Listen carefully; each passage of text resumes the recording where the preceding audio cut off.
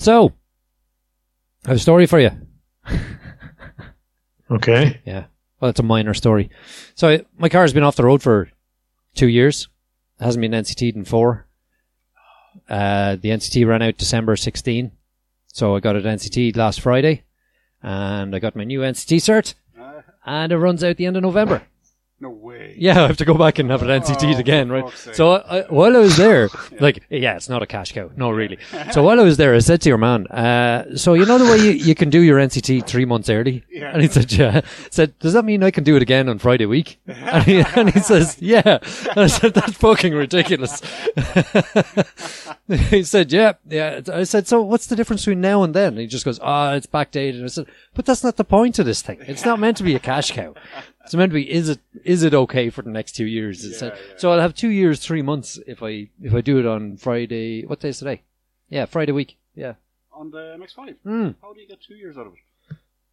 It's not 2 years yet. Yeah, it's a year, isn't it? Yeah, it's a year and 3 months, yeah. Mm-hmm. I think in 2021, then it goes to 2 years. Okay. And then in 2031, there's no NCT. They've brought in a new rule where 40 years older, it's a rolling exemption. Right. So buy up all your 80s cars now. Nice one. No NCT.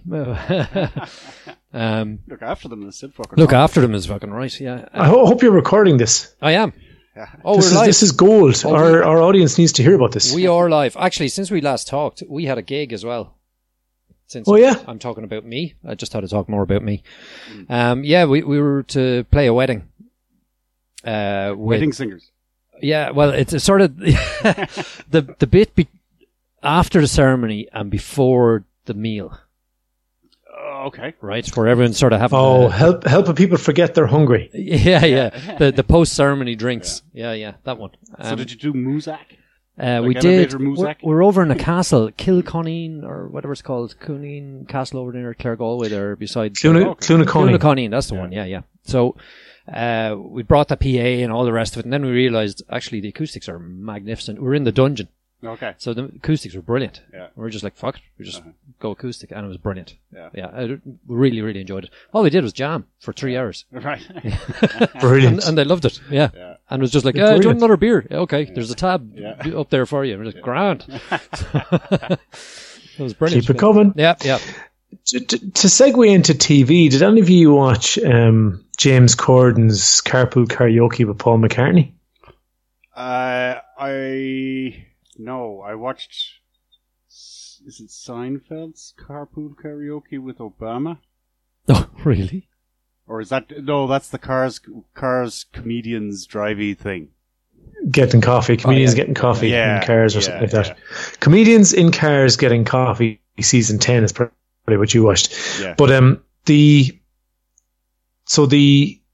Late Show with James Corden, I think it's called, is an so-so chat show. But the Carpool Karaoke segment is brilliant. It's him driving with the musician. And James Corden can sing really well. So he puts on their songs on the car radio, they sing along, and he sings harmony over them, and it's usually class. But with the Paul McCartney one, and you can find this on YouTube, it's out there. Mm-hmm. If you missed it when it was on TV, the segment went on for something like 25, 26 minutes, which is like double or triple the usual length. All right. And he brought him all the way around Liverpool. He brought him to the house that he used to live in and asked the people who live there now, could he bring him in and show him around? No way.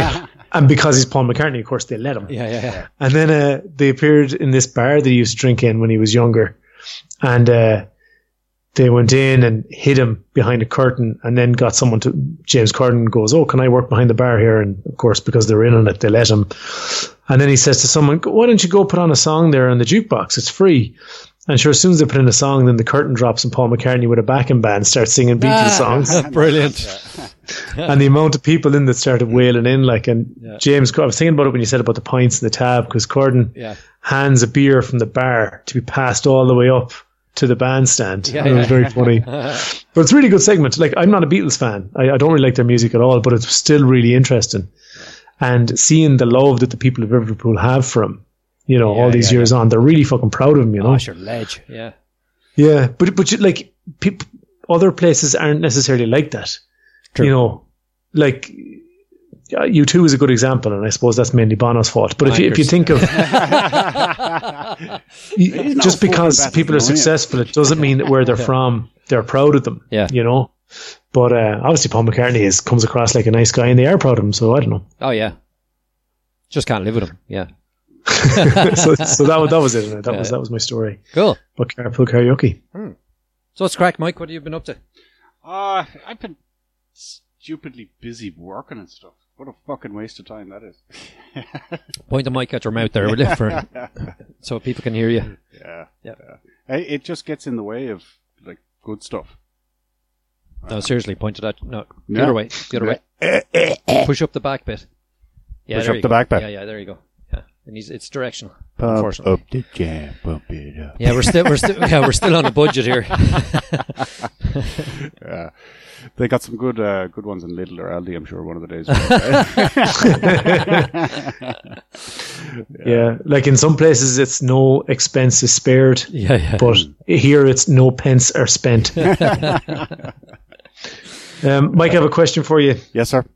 When a hurricane scooped up a whole load of sharks, we had a Sharknado. We did. What happens when a hurricane picks up a load of zombies? No. Oh, Mark, I can't begin to imagine what would happen when a hurricane picked up a scoop of zombies. Fear of the Walking Dead Season 4 Episode 9 aired this Sunday. No way. And the opening scene shows a zombie suddenly gaining the ability to flight. Oh. And then, as the camera zooms out, you realise that it's the wind and he's in some kind of tornado. Sorry, season what? Yeah. 4, episode 9. It's Fear the Walking Dead, not the flagship show. Yeah. Is it season 4 you were telling us tied in with the... Yes, Morgan's in it. Okay, cool. It ties in with Walking Dead and Lost. There's a polar bear. A zombie polar bear. No, you know the inappropriate sister in Lost? Yes. She's in it now. Okay. She's in Fear the Walking Dead. What's her name? Is she still lost? Brooke Johnson or something is her name? Isn't that right? Oh, I can't remember. I don't know. I'd have to look like it up. that. I have to look it up. So Two I'm sure. surnames. Yeah. I'm sure none of ye are uncool enough to watch the Walking Dead after show called Talking Dead. Are you? I could never get into those after shows. The what's the Game of Thrones one as well? After Thrones or something, or On the Throne? Yeah. On the Throne, After Thrones. Yeah. Maggie Grace. That's her name. Sorry. All right. Yep. You kind of have to build up antibodies for superfans. Mm-hmm. And once you have that, like seeing someone who's a super fan of a show talk about it doesn't make you want to eat your own head, then you'll have no problems. Yeah. So Chris Hardwick is the host. And he came on to I didn't realize that Fear the Walking Dead got their own Talking Dead episodes, but they do. So I said, well, Jesus, since this is here, I'm going to watch it as well, because I quite like it for the main show. So Chris comes on and he starts talking about how great the fans are, and he's really, really thankful, and he's so, so thankful to all the fans, and he starts crying. And I went, right, what is the story here? This is the host of The Talking Dead. Okay. He was a podcaster, basically, and he's worked up into being, presenter on a fairly popular show on AMC. Oh, man, and he has I'd say worked across. Yeah. I'd say that's a step backwards, actually. Yeah. Podcasting is, it's so hard to get into. It's such a restrictive area. But you see, you need freedom of expression, which you don't have. It'll be decided by a committee when you go into something like that. So I feel for him. Anyway. Yeah. Sorry, Mark. Yeah, he's had to compromise everything to make money, which is something none of us would ever do. No. So, but you should see the quality of his mic. Anyway,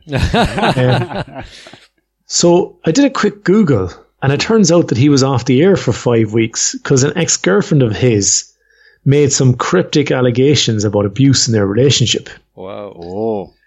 Like emotional, physical, and sexual. We're all in there. Wow.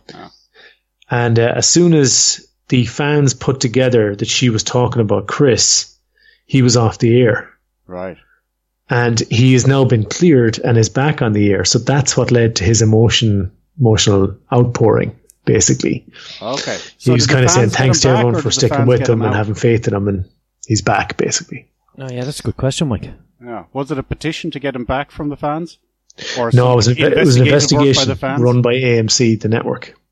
Okay. So the fans actually had nothing to do with it. No, nothing to do with it. Look at you laughing away at someone else's misfortune. you're like the character in the first half of a horror movie. Just fucking happy out. Okay, so that's enough for me. What else did you guys see? So anyway, Fear the Walking Dead has a zombnado. Yeah. I managed to see 29 episodes of MKR. Did you? 29. Yeah. Jesus, is that long? Yeah. It's taken over my life. Wow. Yeah. 29 episodes of what? MKR, My Kitchen Rules Australia. Oh, right. I'm far more interested in hearing about The Meg. The Meg. Yes, I also managed to see The Meg. What's the Meg, Mike? What's The Meg? Yeah. How the fuck have you missed these trailers? They're ubiquitous, like, on TV. No, I don't watch TV, does it? Have you ever, been to the beach? Yes. With, say, a small person that you care dearly about? Yes. and then, say, if you were on some floaty thing. Right. Imagine how you'd feel if you saw a 90-foot fucking shark swimming underneath your floaty thing. Ooh. Ooh is right. Is this just a movie, or is it? Yes. Oh, okay. It's Jason Statham. I was wondering how they'd stretch the series, based on that. Okay. Jason Statham is Jason Statham. No way. Yeah, but this time he doesn't have an Audi. He's got a submarine. Oh, he doesn't have an... Oh, I thought he had an inflatable duck or something, no? I thought that's where you're going with this. What the hell? No, the Meg is short for the Megalodon. Okay. Oh. So, it's summer blockbuster. Jason Statham. He is... summer blockbuster in Thailand. A submarine savvy expert. A pretty good submarine savvy expert. Okay. Okay. He has a crisis of confidence. Yeah. So basically, he's the only person that has ever saved anybody from more than 10 kilometers underwater. Oh. But it came at a price. Where was he when the curse was there? That's fucking amateur stuff. Yeah, okay. That was 800 meters? Yeah. Piffle. Yeah. So, anyway, that's what he does, and he's really, really good at it. Mm-hmm. But he loses a couple of buddies while doing it. Oh. So he's out of the game. Yeah. They pull him out of retirement for this one last job. One last job. Yeah. See, it turns out that there's this billionaire who's decided to fund an undersea research station, complete with its own submarines, in a heretofore thought limited depth area near China. But it turns out that the bottom they were looking at wasn't the real bottom. Oh. Yeah, they found a false bottom in the ocean. That's where Hitler and the lads are hanging out. That's right, yeah. They're all drinking schnapps and singing Edelweiss. There's dinosaurs. Yeah, and it's perfectly flat down there. But, so the story is they wake up something they shouldn't have woken up. Oh. And that is the Meg. Oh, and it's angry. Megalodon. I see. Hasn't been seen for 2.5 million years. Thought to be extinct. Yeah. No. So you're definitely going to need a bigger boat, like. Oh, yes. Yeah. Yes. Okay. So is the submarine is it big, or is it going to be like a bitter pill to swallow for the Megalodon, or? No, these are... Is that like inner space or these something? These are mostly small little sort of like Guardians of the Galaxy shuttle kind of submarines. Yeah. So they're... Guardians of the Galaxy always reminds me of security people in phone shops. You know? Samsung phone shop. Anyway, back on.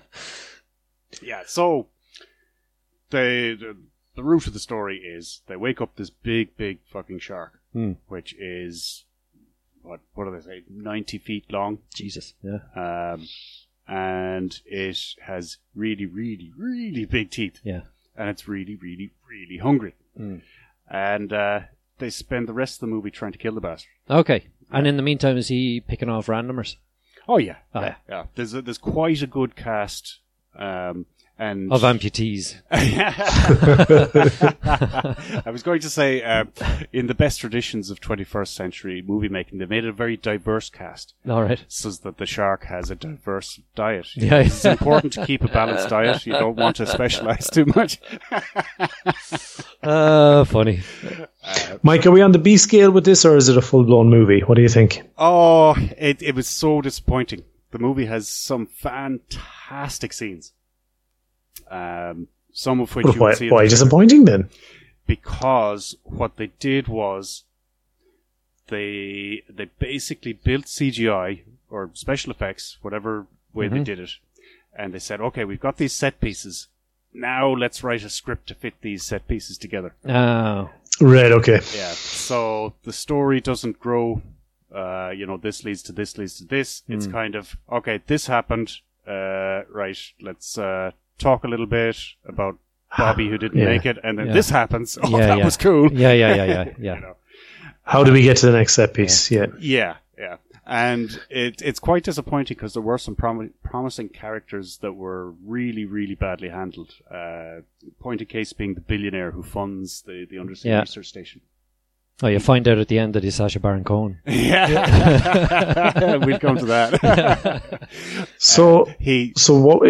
Sorry, Mike. Go on. I was just going to say this character starts out as sort of comic relief, and he's done comic-y stuff before, so he's, that's a good fit for him.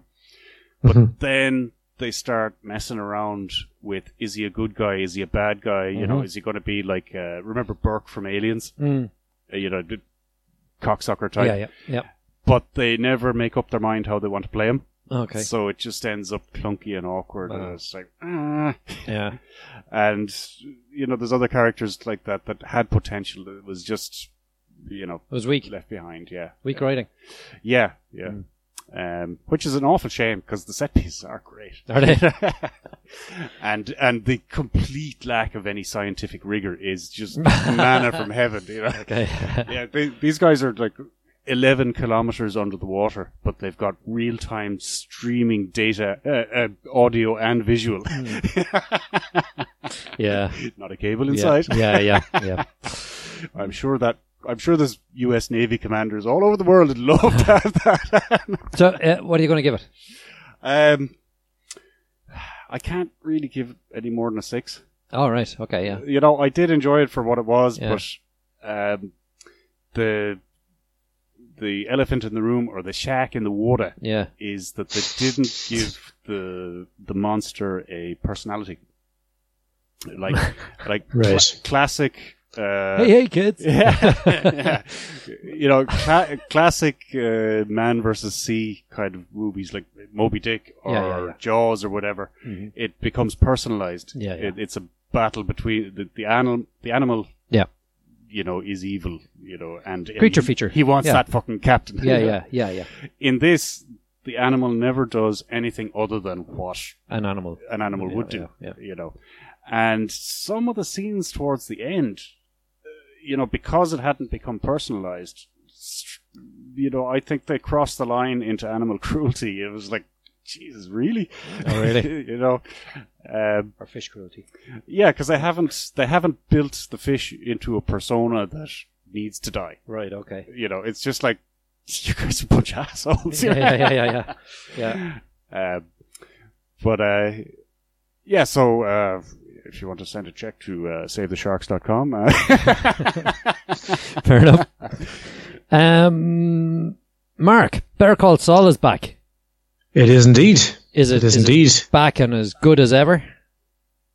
Well, it seems to be. Yeah. Like, it picks up directly where the last season left off. Mm-hmm.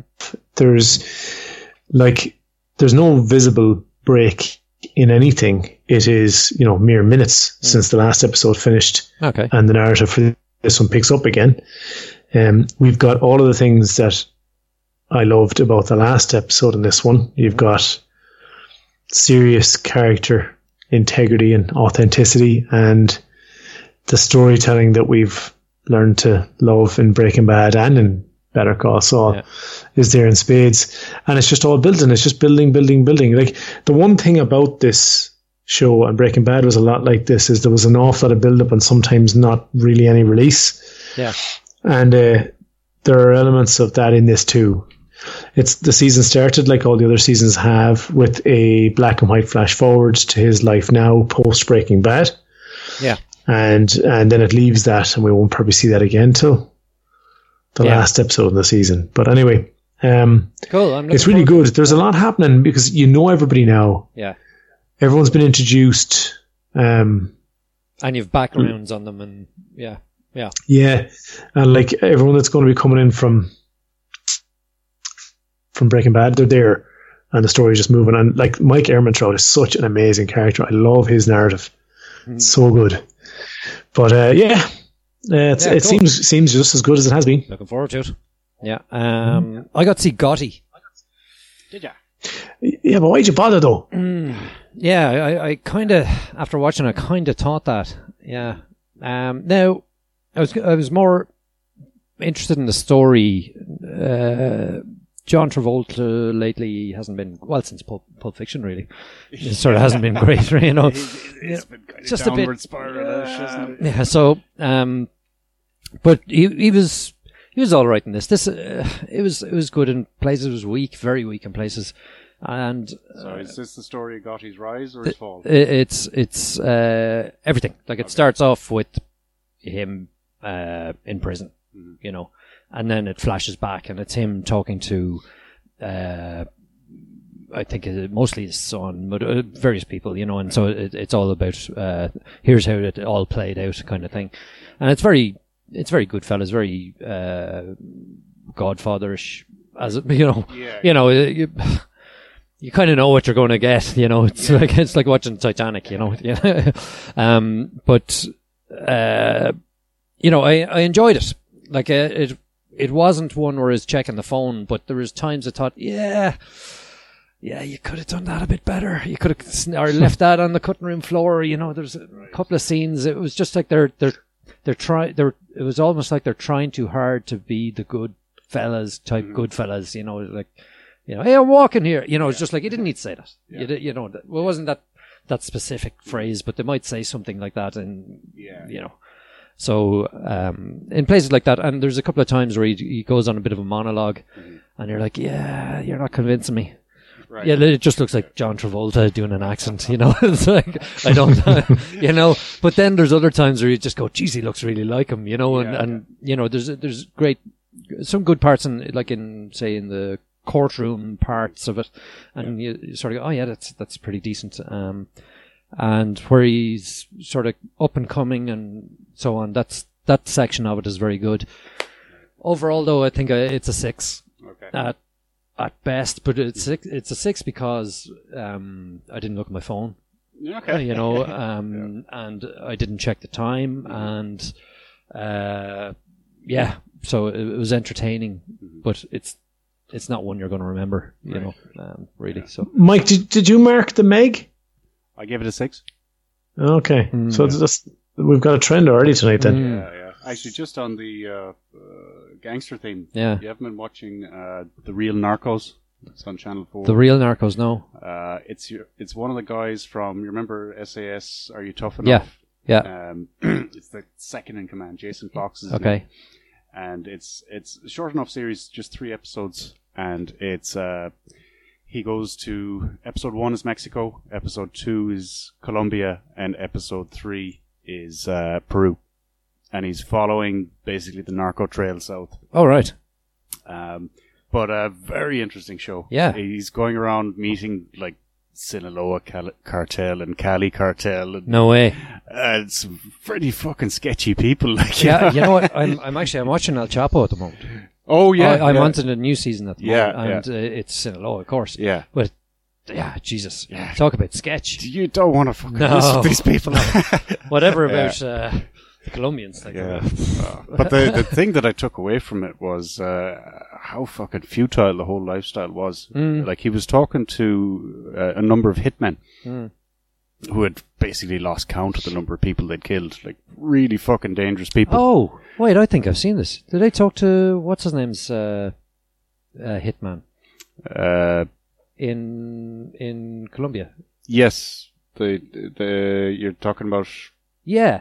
And he was he didn't know whether he was actually talking beside him, just going, I don't know whether to take this guy seriously or Yeah. not. So, is that the show? Either a red T-shirt, grey hair. Is it? Yeah, that's the show. Yeah, that's the show. Yeah. But some of the people he talked to, as I said, they're really dangerous people and loads of money. More money than they knew what to do with. But they were all living in fear. Yeah. And a couple of the people he interviewed, it showed afterwards, this person was shot dead by the army 2 weeks later. Yeah. They just couldn't enjoy Yeah. the fruits of, shall we call it, labor. Yeah. But all of them, they had the fear and they knew there was no way out either. Yeah. If they stopped doing what they were doing, they'd be seen as traitors and it was game over. Yeah. So that was pretty creepy, actually. Even your man, he did it was funny. He met the hitman and your man did a reenactment of a hit. Yeah. Like acting. Yeah. And it was... Are we going to talk about that on the list? Is this Black Tourists or whatever it's called? No, that's... Oh, sorry. That is Black Tourist that I'm talking about. But maybe Dark- it's the same Dark dude. Tourist. Dark Tourist. Dark Tourist? Yeah. Yeah. So you've seen this TV as well. this week. Yeah. TV this week, we have Dark Tourist from Netflix, Steve. So this was part of it. Oh, so maybe they've renamed it then. Because I watched this on Channel 4 and they called it The Real Narcos. Oh, right. No, you watched a different program that featured the same characters because they're dealing with the same... Yeah, it's the same material. Okay. Yeah. The same material, yeah.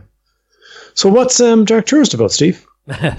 Pretty much tourism. Let's go and see the macabre. Oh, okay. and the hitmen and voodoo. And he just goes and investigates or goes to find out. Some of them are most bizarre. But Really? this episode, one of them went down to Colombia. Okay. Like we're saying. And that was just bananas. But he also went to, what was that festival in Mexico where they celebrate the dead? They have like all their little figurines of I've seen that before. of the, what do you call it, of death with his side and all that kind of thing. But it's a massive celebration. Okay. And they're celebrating death like it celebrates life. Yeah. May as well die happy. Yeah. So they don't fear it, let's say. But it all started with one lady who sort of kicked this off, and now they're all into it. And, street gangs and all the rest of them. Yeah. Crazy into it. And do they just have human sacrifice at the end? Not quite. Did you watch this, Mark? Well, I did, yeah. So he's trying to go on tours to see, like Steve said, the macabre and the weird. So he's not a guy who's going to be sitting in Santa Ponza sunbathing reading a book. So he goes to this festival of the dead. It's a cult of some goddess of death. And he just walks around talking to people about it. And it's like, it is exactly the kind of thing that I wouldn't do if I was on holidays. Like, I am that person lying on the beach reading a book. Like, You first of all, I went immediately thought he was an idiot. You famously went to Cancun and didn't leave the hotel. So I thought this guy was a gobshite, right? Completely a gobshite. He's completely wasting his time. But anyway, he's trying to make something interesting out of it for TV. And I think that he fails hands down. The bit about the assassins that worked for your man, what's his name, Chapo. That was What's the guy's name? Pablo Escobar. Pablo Escobar. That's it. Yeah. They call him El Chapo or something, do they? El Chapo's the Mexican dude. Different guy. Yeah, El Chapo's different guy. a different generation. Yeah. Never mind. Right. El Chapo's still in jail in the US. He keeps escaping. So like he did one thing where they do this tour where you can actually illegally cross the border from Mexico into the States. Like that seemed a bit interesting because it reminded me of, these guys that wear the empathy suit when, their girlfriend's pregnant or whatever. I have never heard of that. But yeah, they do the whole, you become an illegal immigrant. Oh God. Yeah, and so you have to do the whole trek, and like they're shouting at them, then they get attacked by bandits. Yeah. All their gear gets stolen, then they're going, they took my gear. I was going to say to then. But what about my watch? And he's just like, shut up. And then they're all like, oh shit, what about this? It's scary, It's really funny. They get tied up and fucking. Some of the and people pay for this? Away. Yeah. Some dude is laughing away at this and go, what the fuck are you laughing at? And there's a gun to his head and all this kind of stuff. Jesus. It's nuts. What people will do for entertainment, huh? Yeah. So to complete my metaphor, anyway, this guy was going through the suffering of a Mexican, trying to break into the States, right? In the same way that a man might wear an empathy suit so he can understand how shit it is to carry a child. Oh, is that what it is? So you wear like a fat suit? A bit, yeah. It's a bit like that. Just so you can also have a sore back. You can also have something pressing on your bladder. Oh, okay. I'd never heard of that. So how can somebody with enough testosterone to get somebody pregnant have so little self-respect as to wear an empathy suit? Sounds kind of S&M to me. It does, doesn't it? Well, there's all sides to this, and I would never say which side I come down on, but either it's the most wonderful experience one can have, or it fucking isn't, so make up your mind.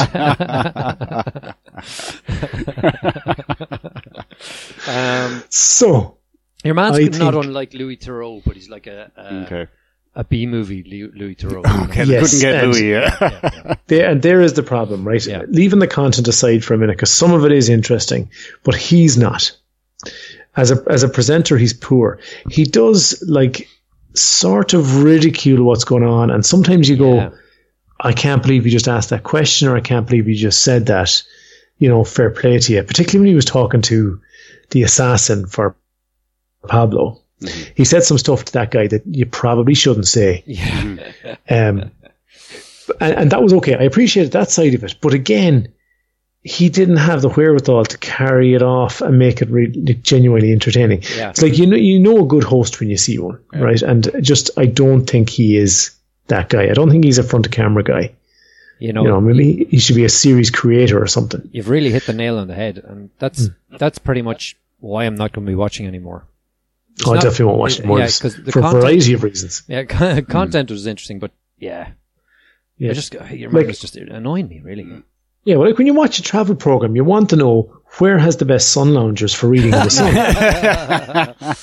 You don't want to find out how you can fucking illegally emigrate to the States when you probably have a visa in your back pocket anyway. Yeah. Who's the best house wine? What else? Oh yeah, Berlin Babylon. I've been watching this. Mm-hmm. I'm 8 episodes into season 1. Yeah. This is one it came recommended, but I think I might have sent on the name to you, but it's. I've actually been afraid to watch this. Why? Because I keep thinking it'd be like some sort of scat party or something. No. Of course you do, Mike. Of course you do. In fact, this could be mildly up your street. Even though there is no scat. It's set in the 20s. Unlucky Mike. Unlucky Mike. It's set around 1928-29, so it's a detective. He's come from one city into Berlin, and he has an agenda that we don't know about initially. And he's set with this other partner, but he still has his own agenda to investigate and so on.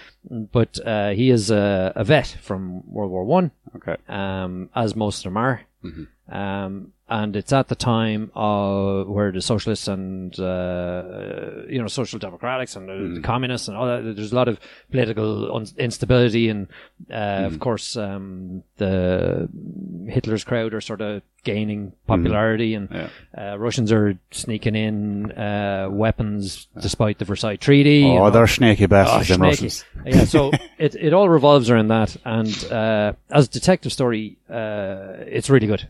Okay. It's really, really good. It's gripping. Is it black and white or colour? It's colour. Okay. Now, it took me about 3 episodes to really get into it. Okay. Like the first one I thought, that looks good. And the second one, it's still kind of good and kind of interested to see where this thread goes and that thread goes. And then third one was like, okay, I'm in. Okay. Subtitles? Yes. Okay. Yeah, it's German and there's matterings of Russian in it. Okay. So Mark will never watch this. Never watch this. No, not a chance. No. But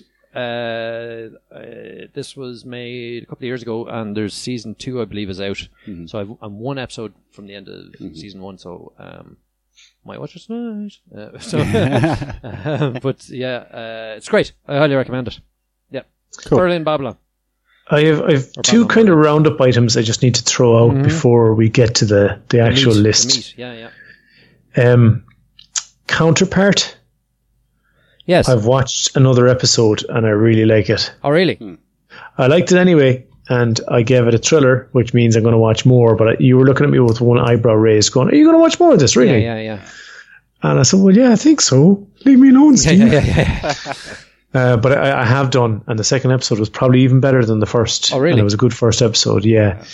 And also, because I accidentally series linked it, and because I had nothing else to do, I watched more of Who is America? Oh, so did I.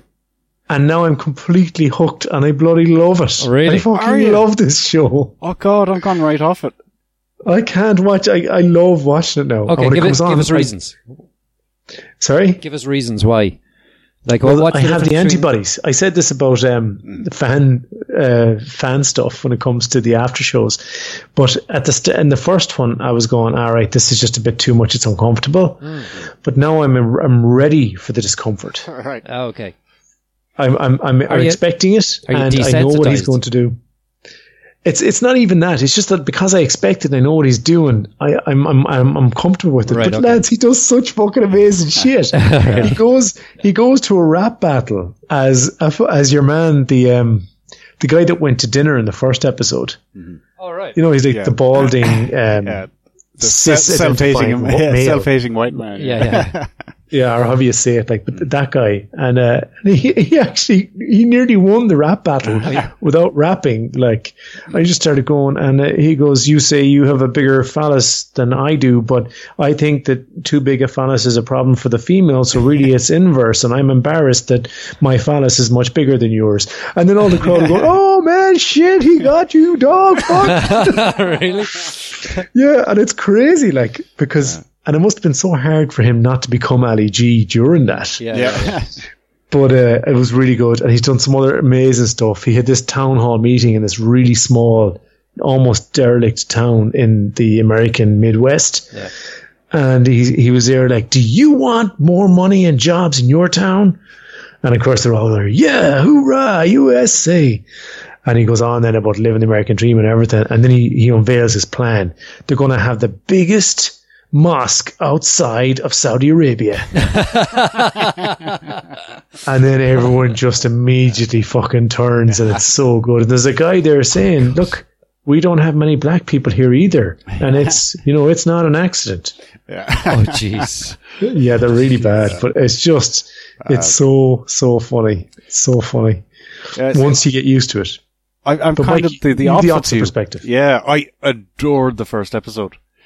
But I started getting the feeling like, back when music artists used to release albums, you'd have an album that had one or two fantastic songs, and then the rest of it was a bit shit. Yeah. Gotcha. I thought the first episode was really, really strong, but I've watched up to episode 4 now, and there's been a couple of good bits throughout, but it wasn't as consistently strong as the first one, or consistently offensive. Like, there's been a couple of interviews he did that just fell flat, where the person didn't bite. Oh, okay.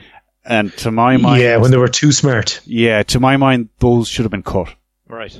Because he didn't get them on board. Right. And it just kind of... There's no point to it then. Yeah, it just deflates the episode then, and even if there is a good bit, if there's two bad bits, it's kind of which is an awful shame, because the good bits I do really, really enjoy. So we need a best of.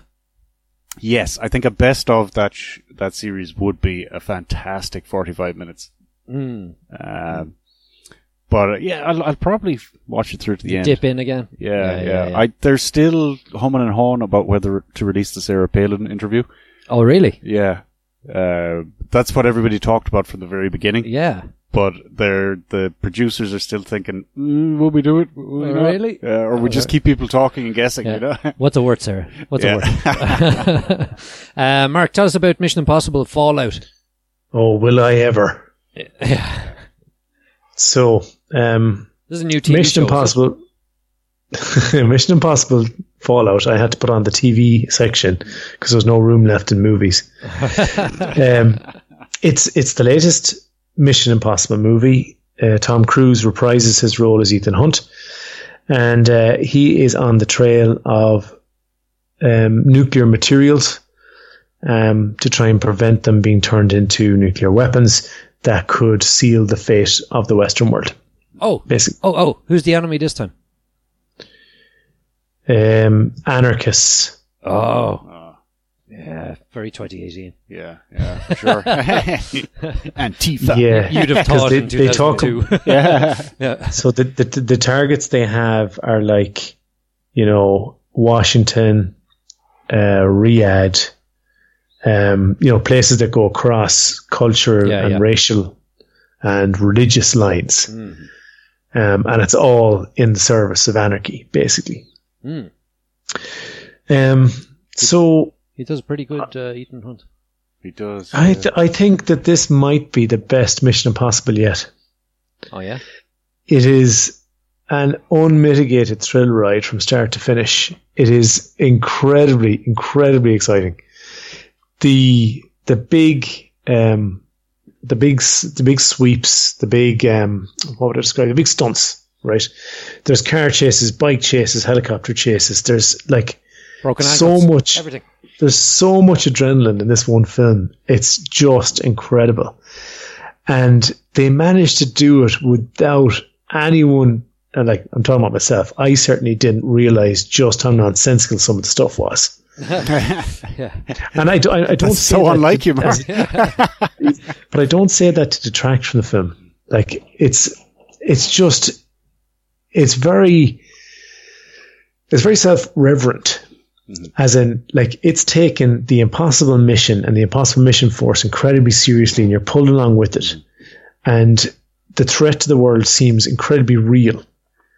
And the idea of somebody like Ethan Hunt and some of the things he does are a bit much, but you don't doubt them for a second. And then like the car chases are just brilliant. Like watching it in the big screen, and he's taking these turns and just near misses, and oh God, your heart's in your mouth. And he manages to come across as, for all of the crazy stuff he manages to do, he comes across as fairly human and vulnerable as well, which makes you worry about him more. It's a bit like Batman in the Justice League, but I'll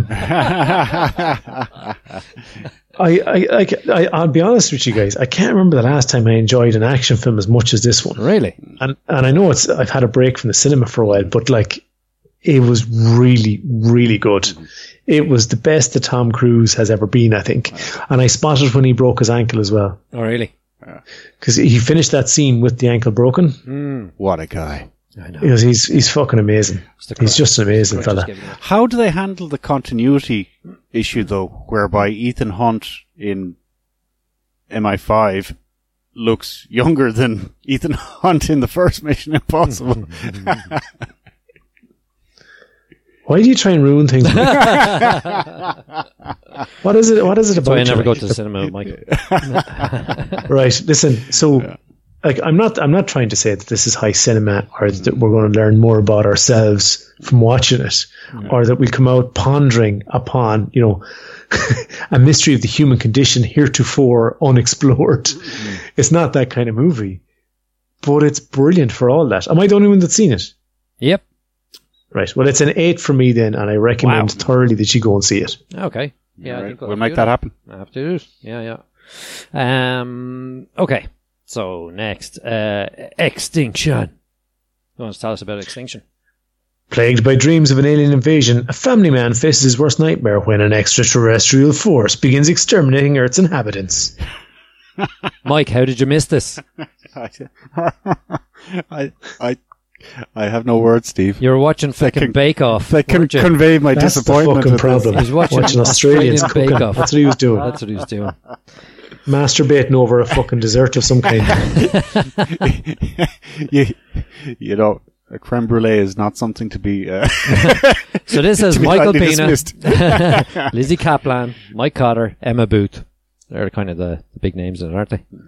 There's a huge twist in it we're not going to spoil. Emma Booth? Oh, yes, Emily Booth. Emma. Okay. Yeah. Big difference. There's a huge twist in it that we're not going to spoil. It is...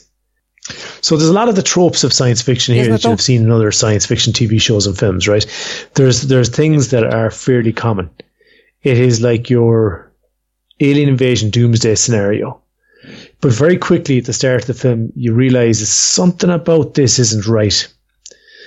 And then, in my head at least, I started firing on all cylinders going, fuck, figure it out. What's going on? Figure it out. And trying to beat the movie to the answer. Mm-hmm. And that, as an aside, is really fucking enjoyable because the clues they give you are expertly divvied up across the first and second acts. So you get there just when they want you to. And on top of that, then the action and the character interplay is really interesting. And there's families involved in this as well. Yes. So whenever kids are in danger, it's always that bit more, I don't know, I guess you get sucked in and empathize with the parents or the kids or whoever, but they're so much more vulnerable and need to be looked after that it heightens the tension. There's a great, like the tool that they use at start where he is foreseeing all of this happening. That's brilliant. Just how that all pans out. Because he's like waking up in the middle of the night going, oh Jesus, I just saw them, or he'd be walking down the street and he's sort of, or maybe even at work, and he'd sort of go into a bit of a dream state, right. And he'd see like the alien ships coming down, and he's going, oh Jesus, and he'd wake up and go, oh yeah, fuck. And you think that's the story, but it's not, and everyone's going, you're going crazy, dude, and he thinks he's going crazy, and it's really cool. Actually, it's really cool. Did you like this, Steve? Yeah, you know what? I did. I really enjoyed it. Now, production-wise, they could have thrown a few more quid at it. They could. Yeah. They could. But the aliens are fine and all that kind of stuff. You don't worry about that end of things. But there were times where you sort of go, yeah, that's probably out in the back lot. Yeah. Yeah, the aliens in particular are quite cheap. Oh, did you think they were cheap? Yeah, I did. Yeah, did you? I didn't think it mattered, to be honest. No, it didn't. No. But I thought they. Okay. I thought they were cool. Okay. All right. Well, all right. In its defense, I thought that the destruction looked really convincing. A lot of shit gets blown up, and I thought that worked. Just like Letterkenny on a Saturday night. Yeah. Would you say it's a sci-fi movie, alien invasion movie like you've never seen? There is an episode of Star Trek like there is for all things. And I can't, unless we were doing a spoiler cast, I can't really say much more. Yeah. But right after the reveal happened. Yeah. So anyway, I have to be careful here because if you spoil what the twist is, an awful lot of the enjoyment of this movie is gone, right? So I'm trying to be careful here. But right after it happened, I went, this is exactly what they did in episode blah, blah, blah. I said, this is exactly it. I said, how could I not have seen this? Yeah. It's really good. Yeah. It's really well written. And it's Netflix. It is Netflix. Yeah. It's Netflix, yeah. Like, and when you're finished, when you're sitting there in the aftermath and you're both feeling a little bit dirty, a little bit used, but you still kind of enjoyed it because that's what you wanted in the first place. You kind of go, well, I have kind of seen this before, but fuck it. It's still good though. Yeah. And their treatment of it is different. And I think it was very good. Look, it's a 7 for me. It's quite close to an 8, but it's no Mission Impossible. I'm with you. Yeah. That's a fair score, all right. Right. Love, Simon. So I'm presuming I'm the only one that's seen this. Yes, I think so. I said to Donna of a Friday night, I said, what do you want to watch? You want to watch a movie on Saturday? Because we often do have movie nights on Saturdays. And she goes, okay, yeah, let's watch a movie. I said, but the world cannot be ending or have ended in whatever it is that we watch. And I went, oh, Jesus, it's unlikely to be any good then. He's cut out about 95% of your options there. Yeah, all the good ones are gone. And I went, well, I kind of laughed. I said, but are you serious? Like, and she goes, yeah, come on. We watched the same fucking thing. The only thing that changes is what is ending or has ended the world. Is it a virus? Oh, I don't know. Is it a zombie? I don't know. And she goes, and what was that thing we watched at the start of the week? And I said, Extinction. And she said, yeah, fucking aliens. So I went, all right, look, just to show my fucking softer side. Okay, Google, what are the top 10 best rom-coms of 2018? And I perused the list that was then presented to me with my Samsung. And I said, no, couldn't stick that one. Maybe that one. So the maybe that one that I watched was Love, Simon. Love, Simon tells the story of a teenager who is gay and his struggle in coming out, how it affects his family, his friends, and his own relationships. It's quite funny. It is not as funny as Cock Blockers, or Blockers, as the movie's called. It is fairly bittersweet. Like there's a lot of really poignant moments in it. I liked their, like it's a bit YA, it's a bit young adult, because the subject matter and like everyone is in it is really fucking young. Josh, is it Duhamel, the guy from Transformers? Take a word for it. So, I can't remember. Let me just get this straight. Not even a small portion of the Earth ends in this. Oh, it's really annoying. And then when you see Josh from Transformers, you go, oh, fuck, maybe there's robots. Yeah. But no, afraid not. No, it is good. As rom-coms go, it's not bad at all. And they handled, I guess... I think you've got something there, Mark. Robot rom-com. No, a robot that's coming out in a rom-com. Oh, I think we've had that. Have we? Have we had a gay robot? I'm just going to keep going. Wasn't Data exploring his sexuality at some point on the holodeck? Star Trek. God damn it. Yeah, Every Data time did have a relationship at one point, yeah. New idea. Damn it. He managed to hook a lady who wanted an emotionally unavailable man. She realizes after 42 minutes of Star Trekking that he is not just emotionally unavailable, he has none. Anyway, isn't there an episode for everything in life? I presume you're both aware that Star Trek is bringing Jean-Luc Picard back into the fold. Yeah, I saw that. Yeah. Are we excited? My brother messaged me going, my life is complete once more. Yeah. I agreed with him wholeheartedly. But I'm looking back to Love, Simon. So they do exposition really well in this movie, because obviously someone struggling with his sexuality is a very internal struggle, and it all happens in their head. Oh, I thought you were talking about getting your tackle out. Of course you did. But through the whole pen pal relationship that he forms, and he signs himself off as Love, Simon at one point, that's where the title comes from. They use that as a very skillful tool for exposition of the whole subject, basically. And I thought that was very well done. It didn't seem at all forced. So yeah, I enjoyed it. I don't know why you're laughing. Like, it's very just double entendres firing faster than you can keep up with inside your brain. But pretending I don't notice these. For those of you not able to see the Is It a Bicycle studio, Mike is in danger of swallowing his tongue or wetting himself, given his age. You can never tell. So look, I would probably give this a 7 as well, I think. Yeah, 7 is fair, I think. Go with 7. All right, okay. Jeez, you're queer generous with the fucking marks this week. Queer generous. Yeah. Have we covered everything? Jeepers. That's the entirety of the list. A thought to leave you with. If we're going to have the Angelus then. You know Toy Story, right? Yeah. I do know Toy Story. Say aliens came down and attacked and killed all the toys. Oh. Right. Would Andy keep playing with their corpses? Because he doesn't know that they're alive. Just wondering. No, I heard someone discussing that during the week. I thought it was hilarious. Wow. It's a good point. Well, yeah, I was going to say he'd noticed they'd been melted in the eye and stuff, but when that bad kid from around the corner stole them... It might have been a disease. Yeah. Oh, yeah, that's true. Yeah. Nothing sadder than a melted toy. That's true. So, Mark, you still jitsing? Yeah, I can't tell if we're still recording or not now. Do you still do an outro?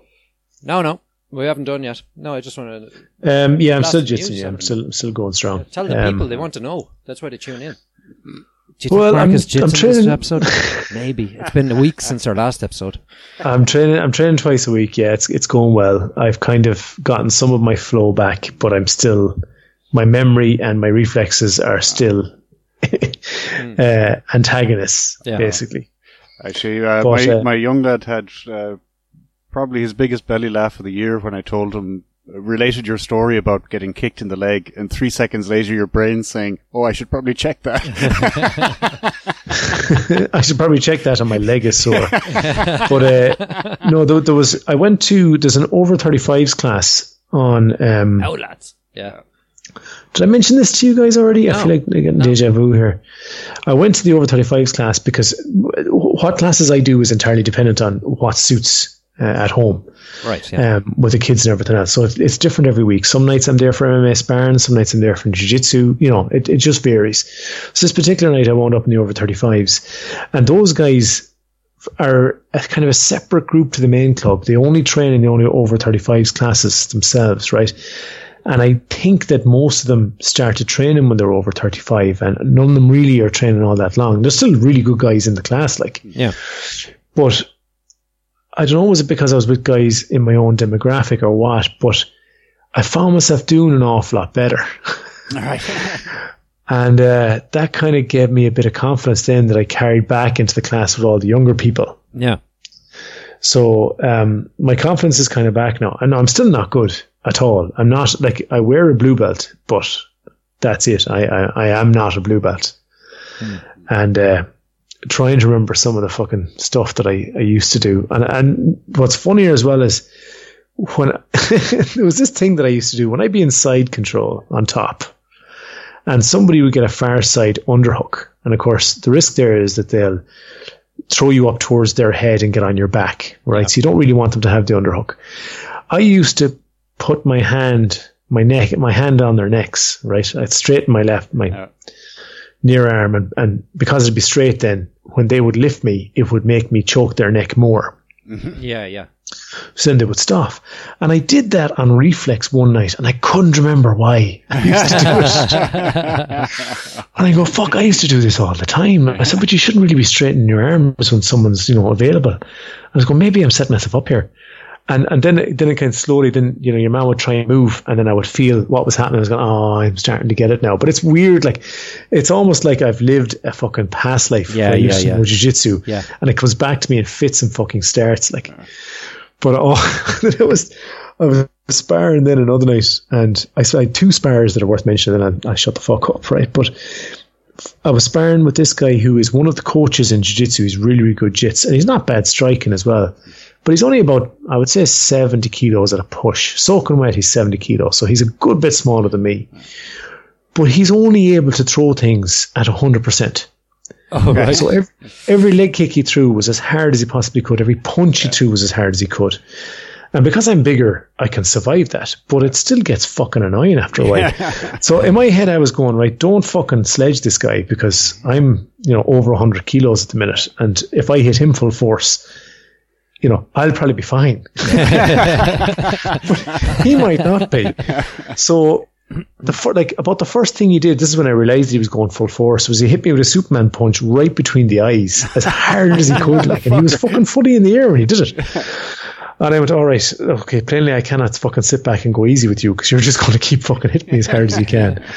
So I suppose the cliff notes are, I mostly held my temper, but I did hit him in the body at one stage and crossed his eyes briefly because it just fucking needed to be done. But then there was another guy who is a lot closer to my size and was going fairly hard, and I was fine with that. I upped how hard I was hitting him. We kind of were hitting each other about as hard as we could. He was trying to sledge me with an overhand right, and I was trying to catch him off that with a left hook. Right. So this is an fucking incredibly risky game of cat and mouse we're both playing here, because when he throws his, he's open to me, and when I throw mine, I'm open to him. Yeah. And we can blame my rustiness, but he landed first anyway, and he hit me with this fucking incredible overhand right on the fucking jaw. My jaw was sore for a day after.